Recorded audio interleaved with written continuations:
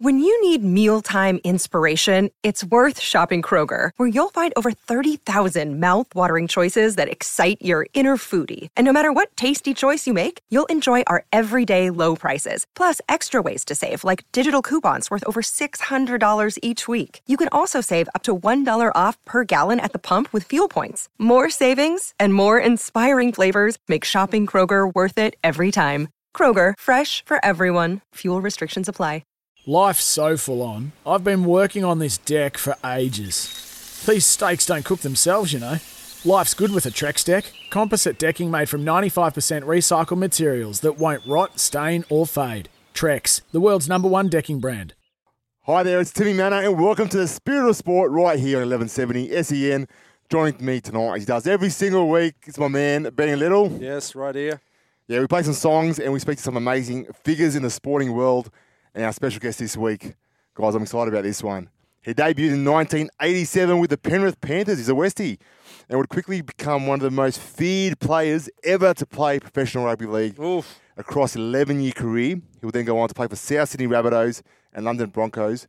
But is most well known for the team he played with was the Manly Seagulls and the 96 Premiership winning team, known as one of the greatest sides in rugby league history.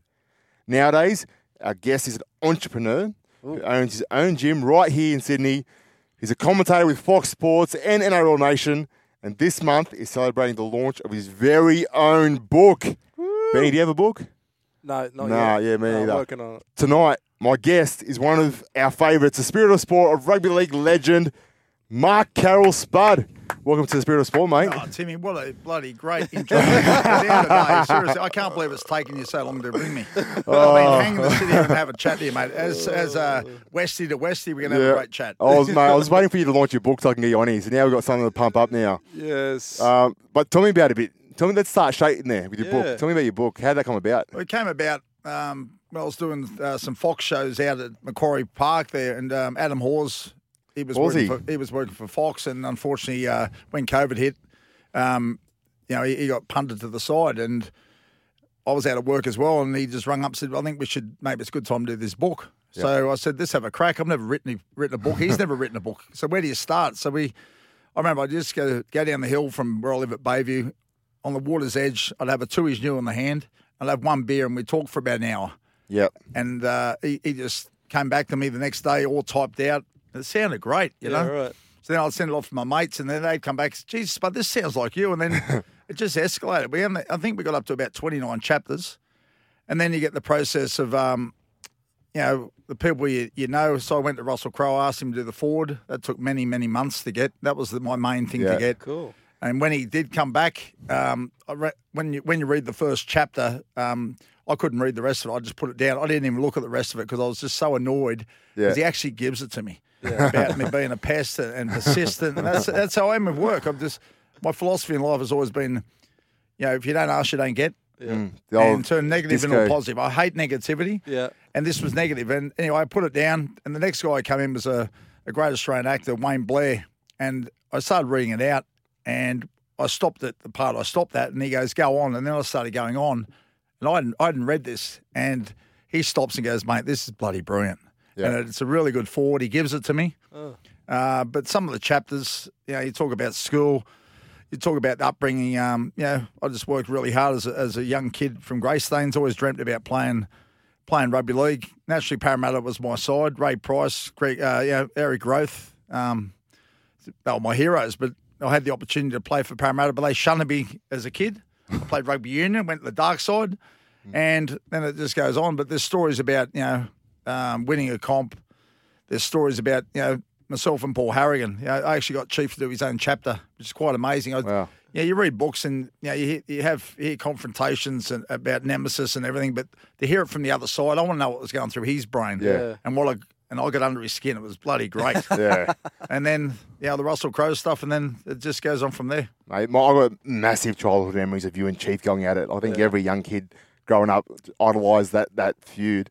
But just going back to your book, can you explain a bit about your relationship with Rusty? How did that come about? Quite amazing. I went and played. I left Manly after the grand final in '97. I went and played for the London Broncos. And I didn't do my research. I went to the wrong club. I should have went up north, but down in London, they got no idea about rugby league. They all think you're rugby players. Yep. It was Richard Branson owned the joint, and I lasted 1 year there. I ended up coming back to play for South, and that's where I met Russell. It was just before a game, and I see Tom Cruise walks in. And I don't watch many movies, but I know who bloody Tom Cruise is. I went, geez, he's pretty. He had really nice hair. And then Russell walks in, and he was sort of, and I love watches. He had what they call a Submariner Rolex on. And after the game, he come up and shook hands, and I said, I dig your watch, mate. And he goes, oh, thanks very much, Submariner Rolex. It was his first watch he actually bought. Yeah. And I said, I'm going to get one of those one day. Anyway, we exchanged numbers, and then he'd just ring and ring and ring. I'd go to one game when I retired in '98. I found it very hard to let go of rugby league, if you can't imagine. Yeah. And Monique, have you let go? I feel like you haven't let go yet. Monique, my wife, she was teaching cheerleading at South, and I'd go to one game just to lend some support to me, you know. Yeah. And Russell would be in the crowd. So this is how it happened. For the next 3 years, I went to one game, and he was in the crowd. Got to the fourth year. I'm now 36. I hadn't ran for like 3 or 4 years. And he said, I want you to play rugby league again. I want you to play for the Rara Valley Axemen up in Coffs Harbour. Yeah. I'll ring you tomorrow. I said, okay, ring me tomorrow, 9 o'clock. I'll give you an answer. So I go home, and he goes, oh, did you see Russell? Yeah, he wants me to play rugby league again. She goes, just go and bash someone and get it out of your system, will you? I then ring up my good mate, Des Hasler. Yeah. How he talks, spud. Mate, don't do it for the money. Tell him you want to get into his network. He'll laugh. He'll ask what that means. And Russell rung at 9 o'clock, asked how much money I wanted. I said, look, don't worry about the money. I want to look after you. I can do all this stuff. And he goes, what do you mean? I said, well, I can get in your network, mate. I can train. I can do everything for you. And he goes, just start playing rugby league, which I did.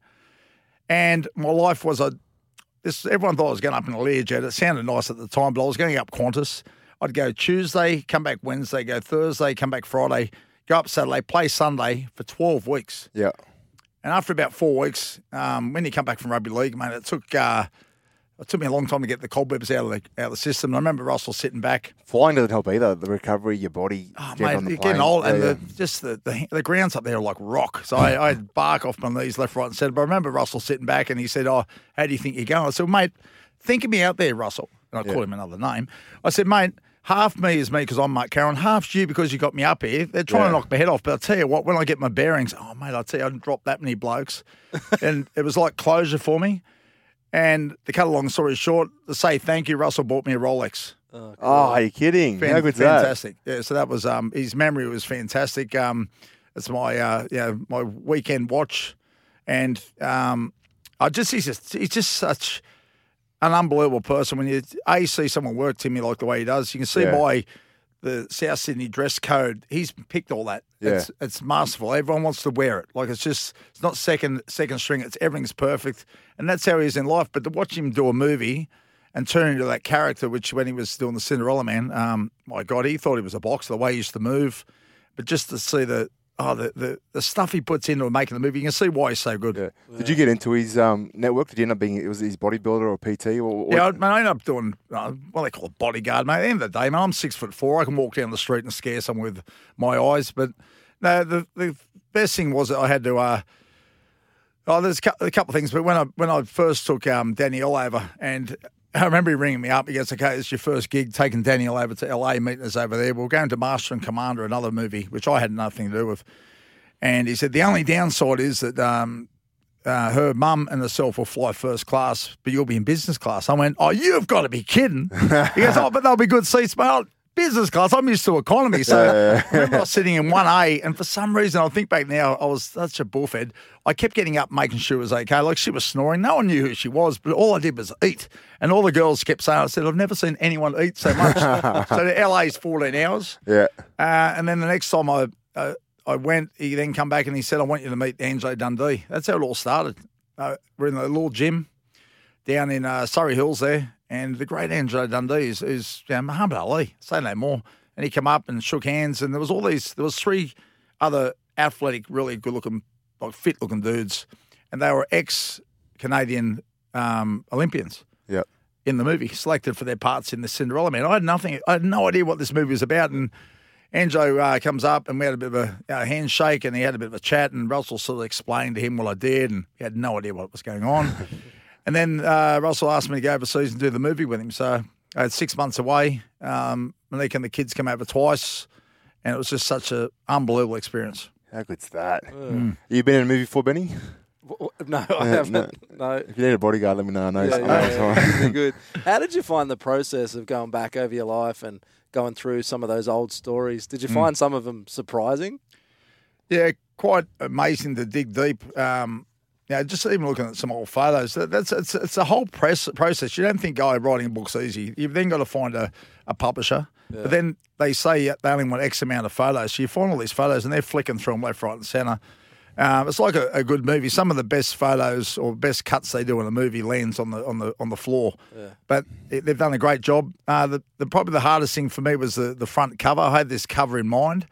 It's one of my favourite footy cards. As a kid, you dream about being on a footy card, and I think I was on 12 footy cards. Yeah. It just still blows me away, But there's this one that's it is me, and we couldn't find out who shot it, and you just can't go and use it. So one of my clients actually found this fantastic photo, which we've now used. I like the one on the cover. The cover photo's good. Yeah, Timmy, it's the pinnacle. It's as a kid, western suburbs of Sydney, I dreamt about playing footy.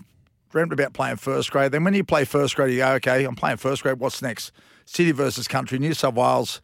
And I was fortunate enough, I played for Australia before I played any of those. Yeah. But to win a comp, I always remember Mal Meninga, him there crying, and I was crying myself. And he said, that's the best thing you can ever do. You can, you're with your mates 11 months of the year. You can play for your country, play for your state, but to win a comp with your mates is the ultimate. And I was fortunate enough, I won a comp in 96. I look back now, we probably should have won all bloody three, but some of the greatest guys in the game have never played a grand final. I'm lucky I played one. Yeah. Well, it's iconic. You look at you that famous Manly strip, that one, the Winfield Cup, you in your element. I reckon that's a great photo for the front of it anyway. Was there a part of the book that was hard to write that you struggled talking about? No, not really, mate. I can talk underwater. Are there any experiences in your life that you found hard to speak about it? That's a good question. No, I've never. It just sort of. We didn't sort of go that area. We just there was the negativity, sure, the injuries you have, but also I was talking about that many different things. So it sort of all come together like a jigsaw puzzle. It just is out to the right and then comes back to the left. The three chapters with Russell were, he's a massive part of my life. Since I retired in 99, his vision, and I send him an email every year to say thanks for his vision for Spud's Gym, because I've been going now 16 years. Wow. He's seen me on set. And when we're talking about set, my job was to sit there, and he's got his own caravan, and we had this gym trailer, which you love us. So this whole gym trailer, it was a semi-trailer full of gym gear. It was for him and myself. Yeah. And I was the side of a house. Yeah. In there doing weights all the time, and he was trying. He had to lose certain weight and bits and pieces for the shot in the movie. And I remember one time we did diuretics, so I got down to about lower than my body weight, for footy. Look at unreal, and then the next day you put it back on after eating a heap of food. But I just think that the whole thing with just watching how a movie comes together like that, it was incredible. The people I met, Ron Howard, for instance, I was supposed to sit there, but I just kept wandering around. And Ron Howard, we had a football, we were passing a footy, mate. We were front rowers. We weren't allowed to pass, but mate, as a kid, we could. I could throw you're a 5'8". I know, but I can still throw a pass. But when I got to Manly, they said no more passing, but I can still throw a 30-metre spiral. And I remember Ron Howard going, Spud, how do you do that? Because they're used to the overarm. Yeah. I said, come here, mate. Dragged this collision of myself and the chief. Of course, I had that in my back pocket.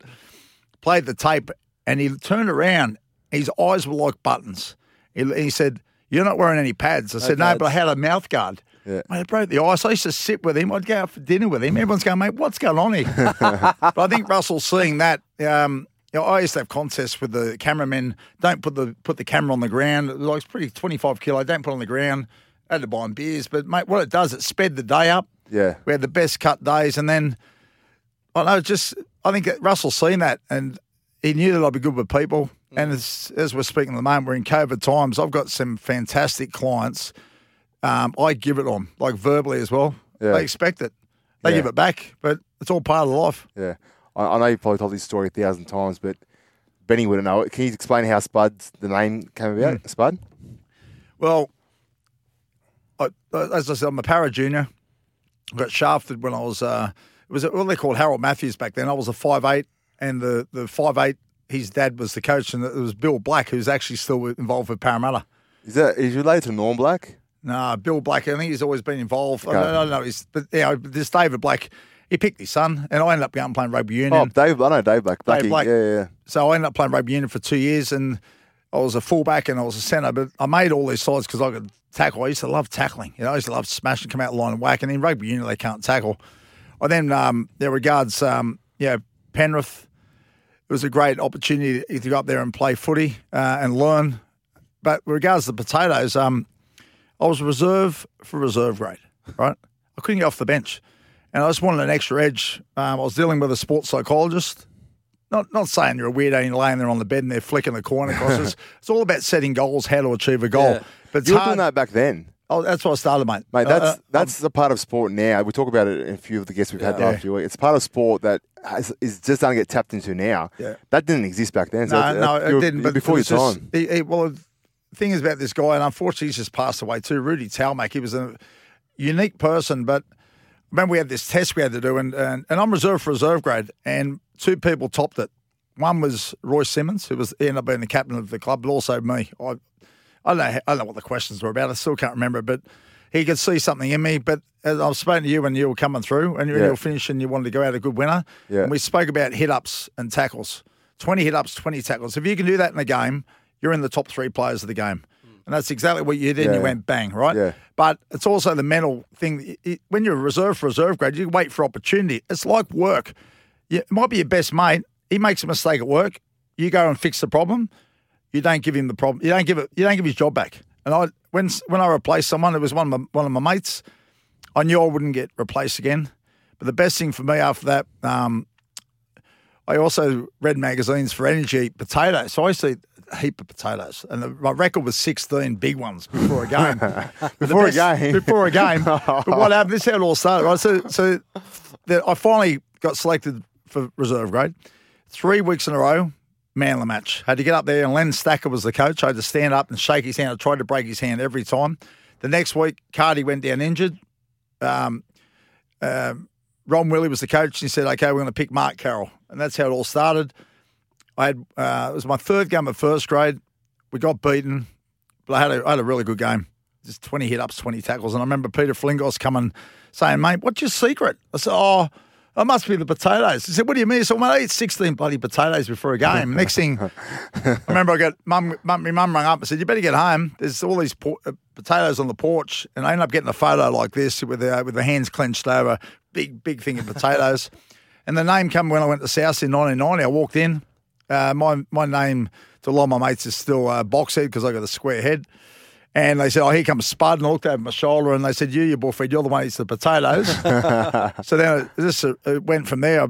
A bit of a show-off. I ended up getting number plates for my car, Spud. But I couldn't get SPUD because they were gone. So I ended up getting SPU-double-D, and that's... I was wondering why your gym was SPU-double-D. That's right. Everything's double D. It sweet. stands out, mate. It stands out.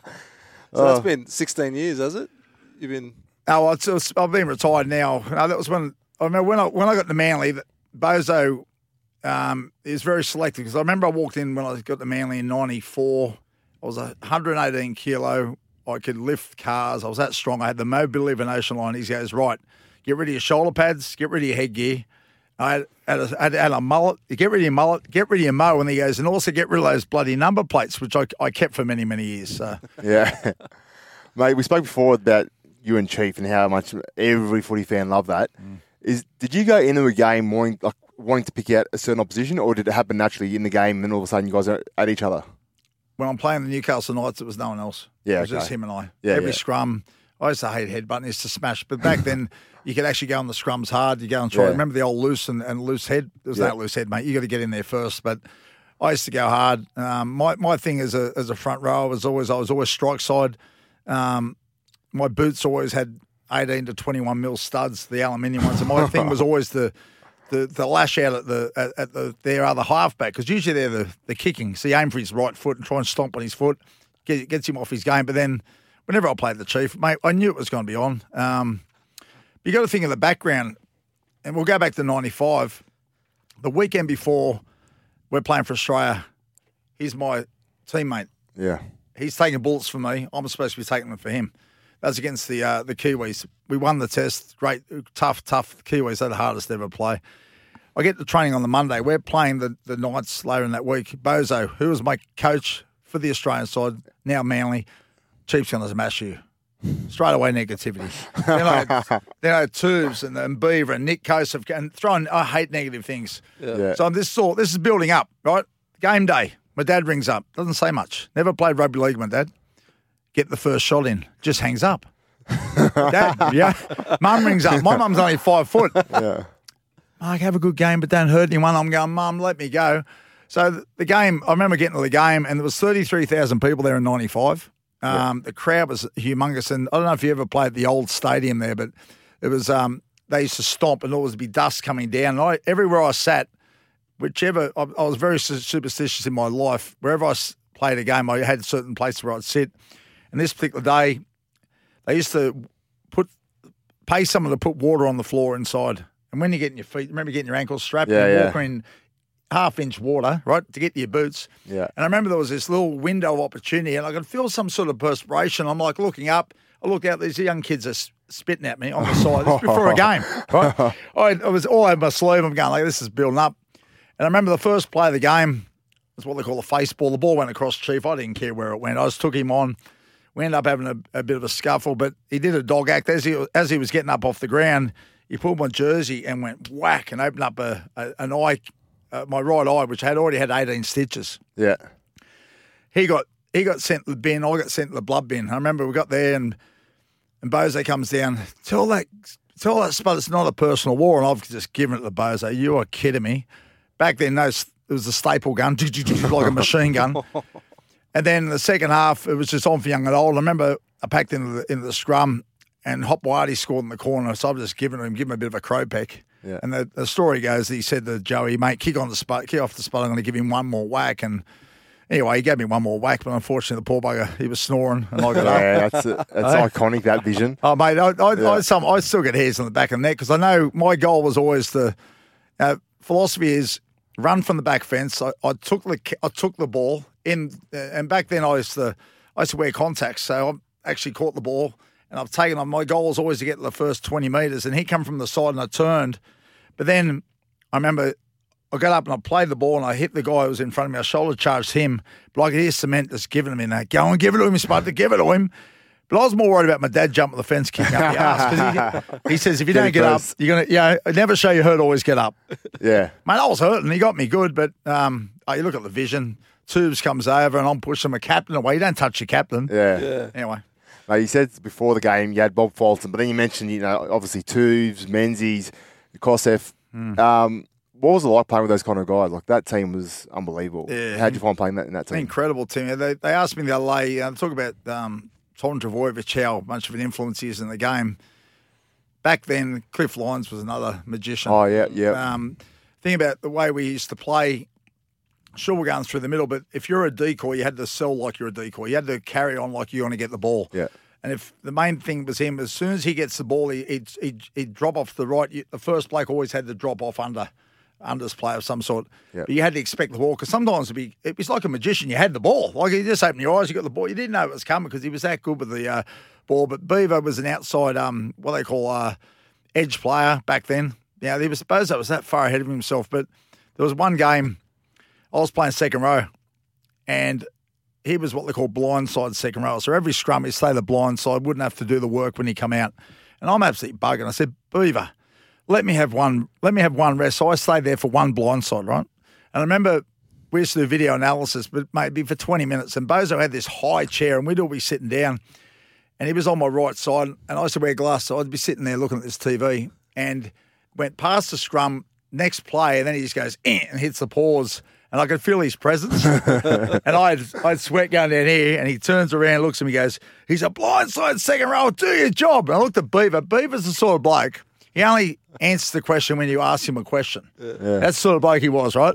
And I'm going, and he goes, don't you ever do that again, which I never did. Whatever he said, I didn't do. But just to see his magic with Beaver. Like, Beaver scored 23 tries one year, Timmy. Yeah. 1 year, 23. Then you have someone like Daniel Gartner, fantastic player. And then Nick Kosef, I still call Nick 4 knees. He's had 4 reconstructions, poor bugger. But unfortunately, his knees were like dental floss. But he was probably, if he had the legs of Beaver, he would have lasted as long. He was a fantastic player.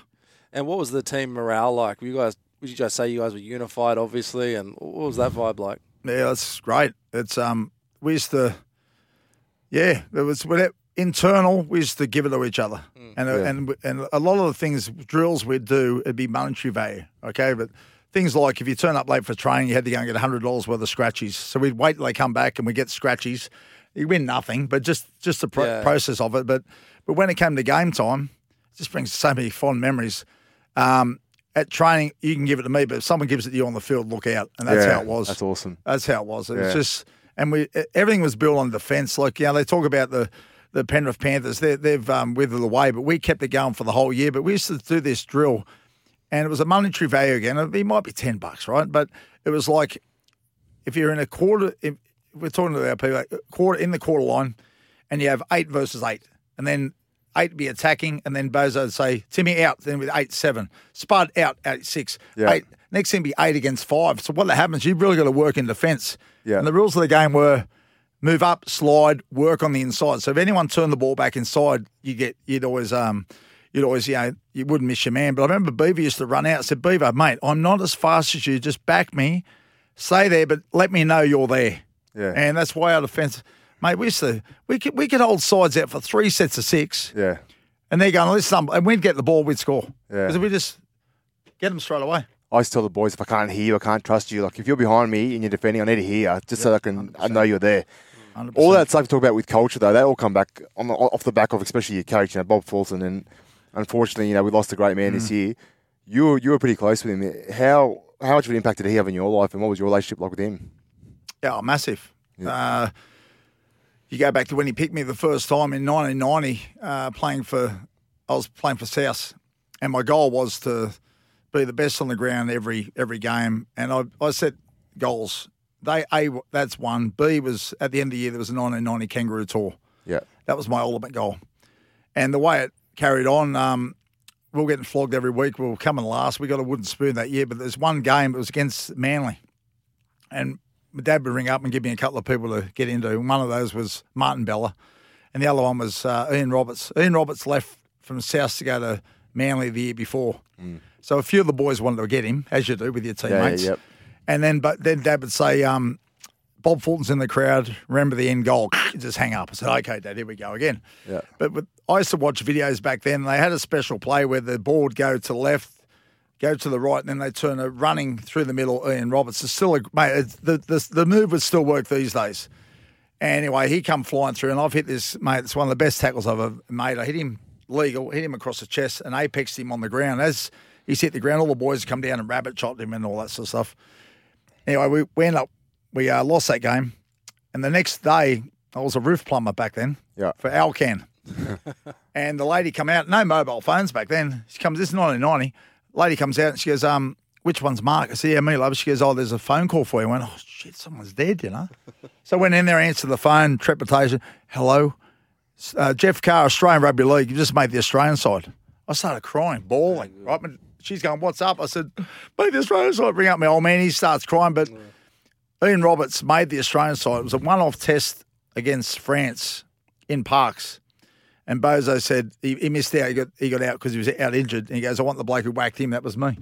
Yeah. So that was pretty cool. And then to go up there, I remember I roomed with Dave Gillespie. But the crazy thing was it's freezing. It was snowing up there. And I'm freezing. And I'm in between these two sort of grandstands. And I'm running on the spot, just jumping around. It was about 14 minutes to go. And Johnny Lewis was our trainer back then. He didn't know who it was. So he goes, hey, Bose, you better get this Carroll bloke on the field. He's about to run through the fence. But I'll just keep him walking. Anyway, they said, you're on. So I remember hearing, I jumped over the fence. I had the big Steeden shoulder. Remember Steeden shoulder pants, Price version. And I had the headgear on. And I hear the crowd going, I'm going, oh, how good's this? I'm playing for Australia.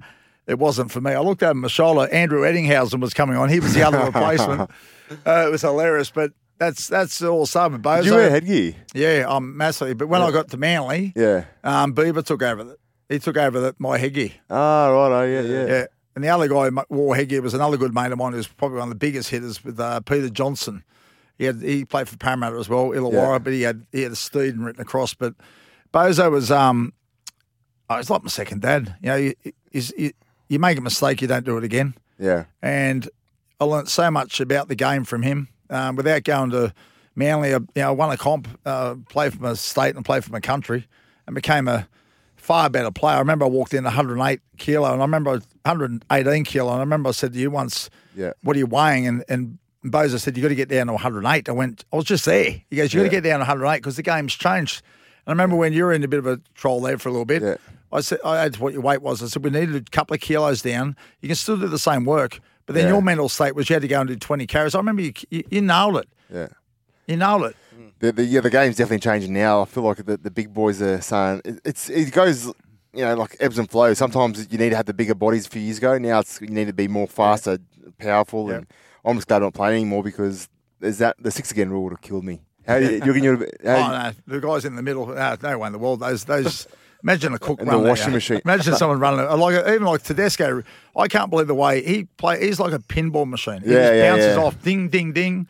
He's got long strength too. He's hard to get a hold of. You got to grab him. He's just bounce. He reverses. Pushes away. But I'm happy what I did in the game. The game's like I said, it's so much different when we come through. Is it good or bad? I don't know. It's their decision, but I'm glad that something's happened that people still talk about.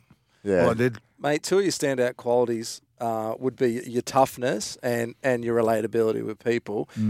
From when you look back on your upbringing, your journey, and that, where did those things kind of start for you? Well, my dad, his background, he's had that many jobs, my dad, and I think I've got the work ethic like that. I get up early, get home late, work hard. My son's the same, Joshua. He's the same. Yeah. He's got good work ethic.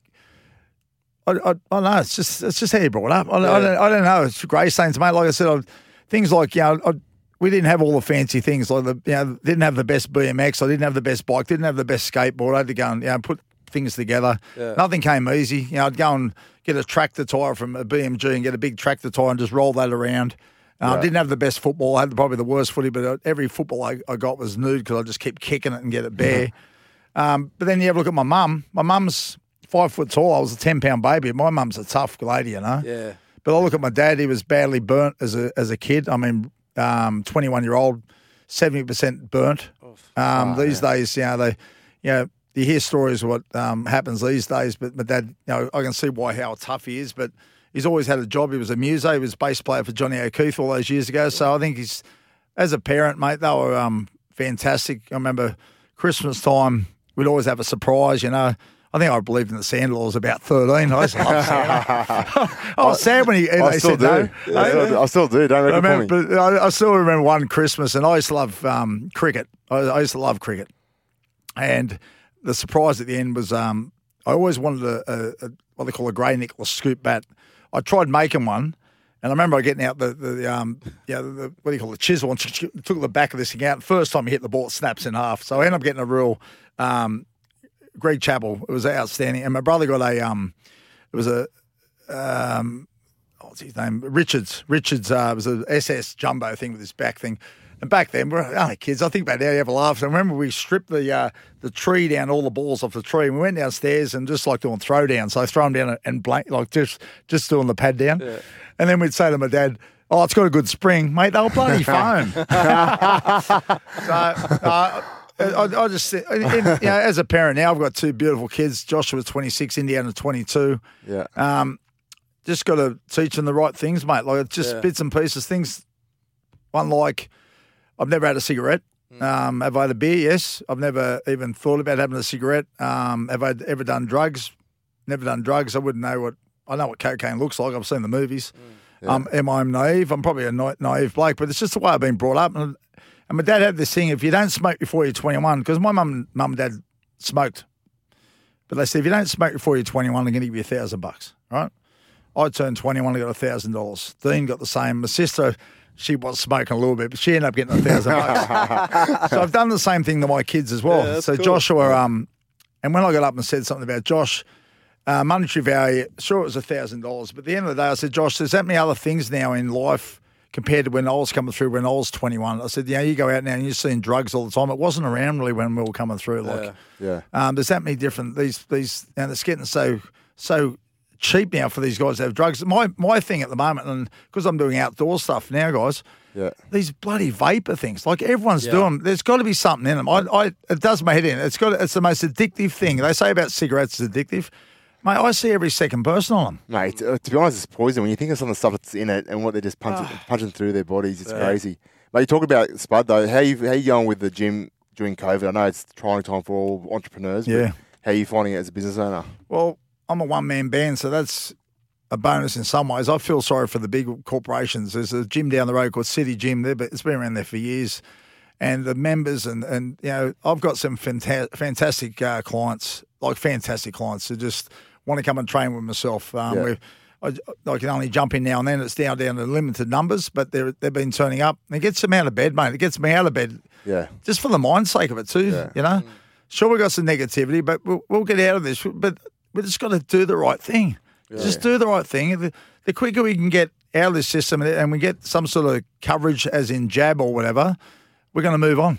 Yeah. You seem to have such a positive outlook and mindset when it comes to your daily routine.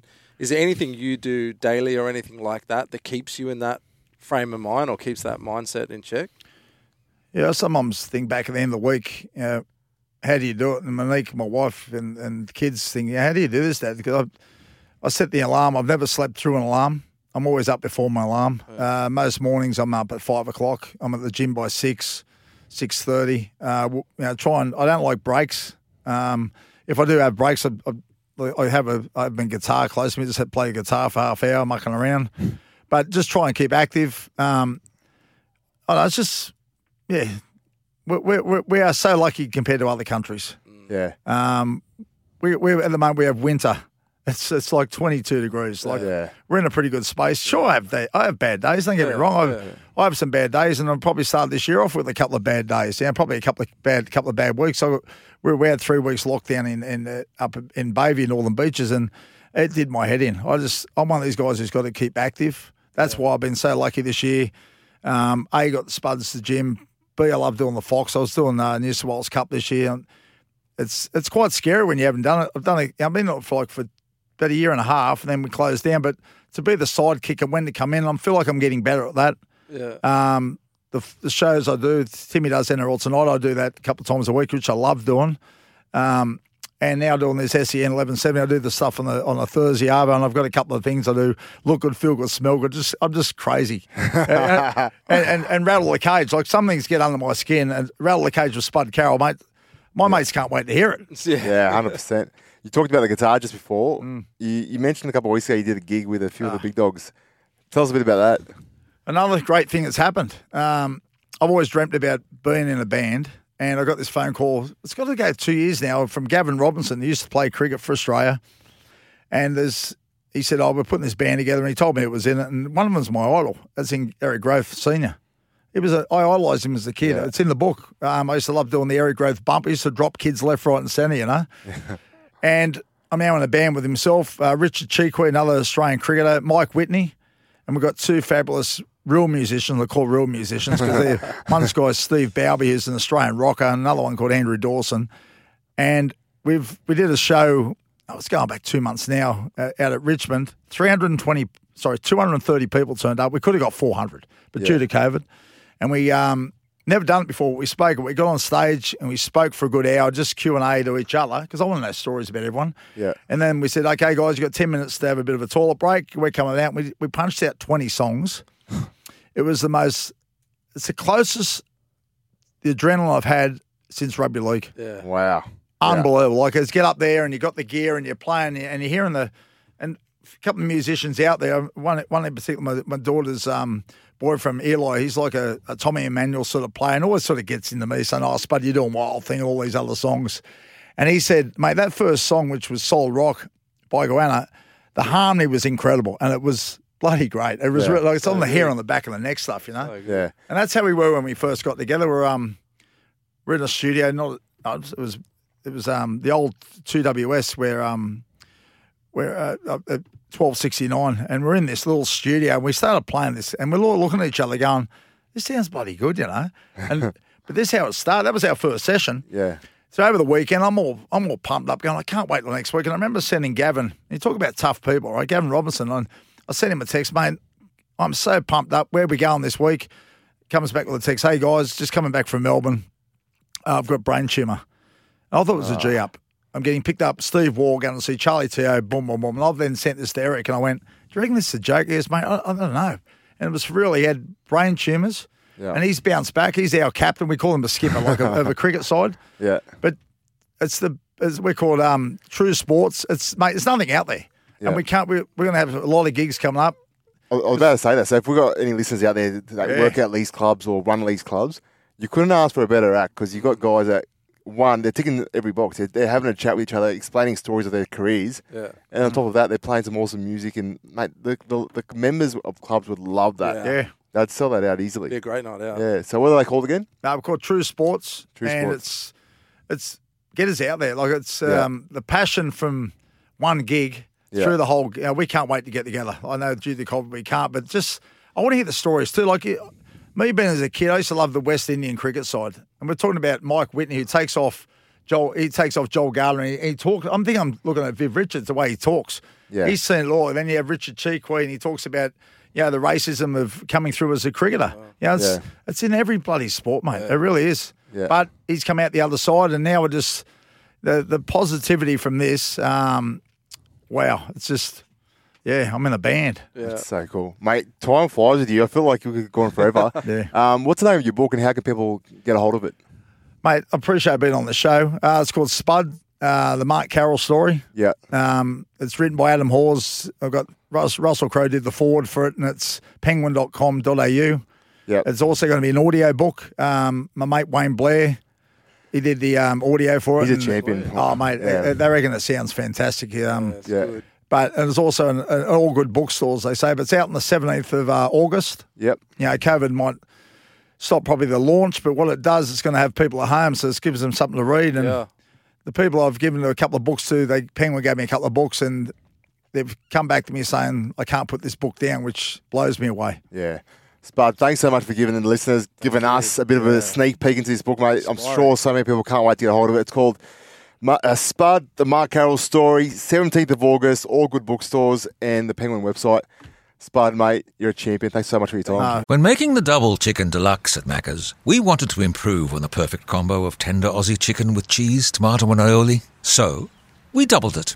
Chicken and Macca's, together and loving it. Ba-da-ba-ba-ba. Available after 10:30 a.m. for a limited time only. Had a great time, thank you.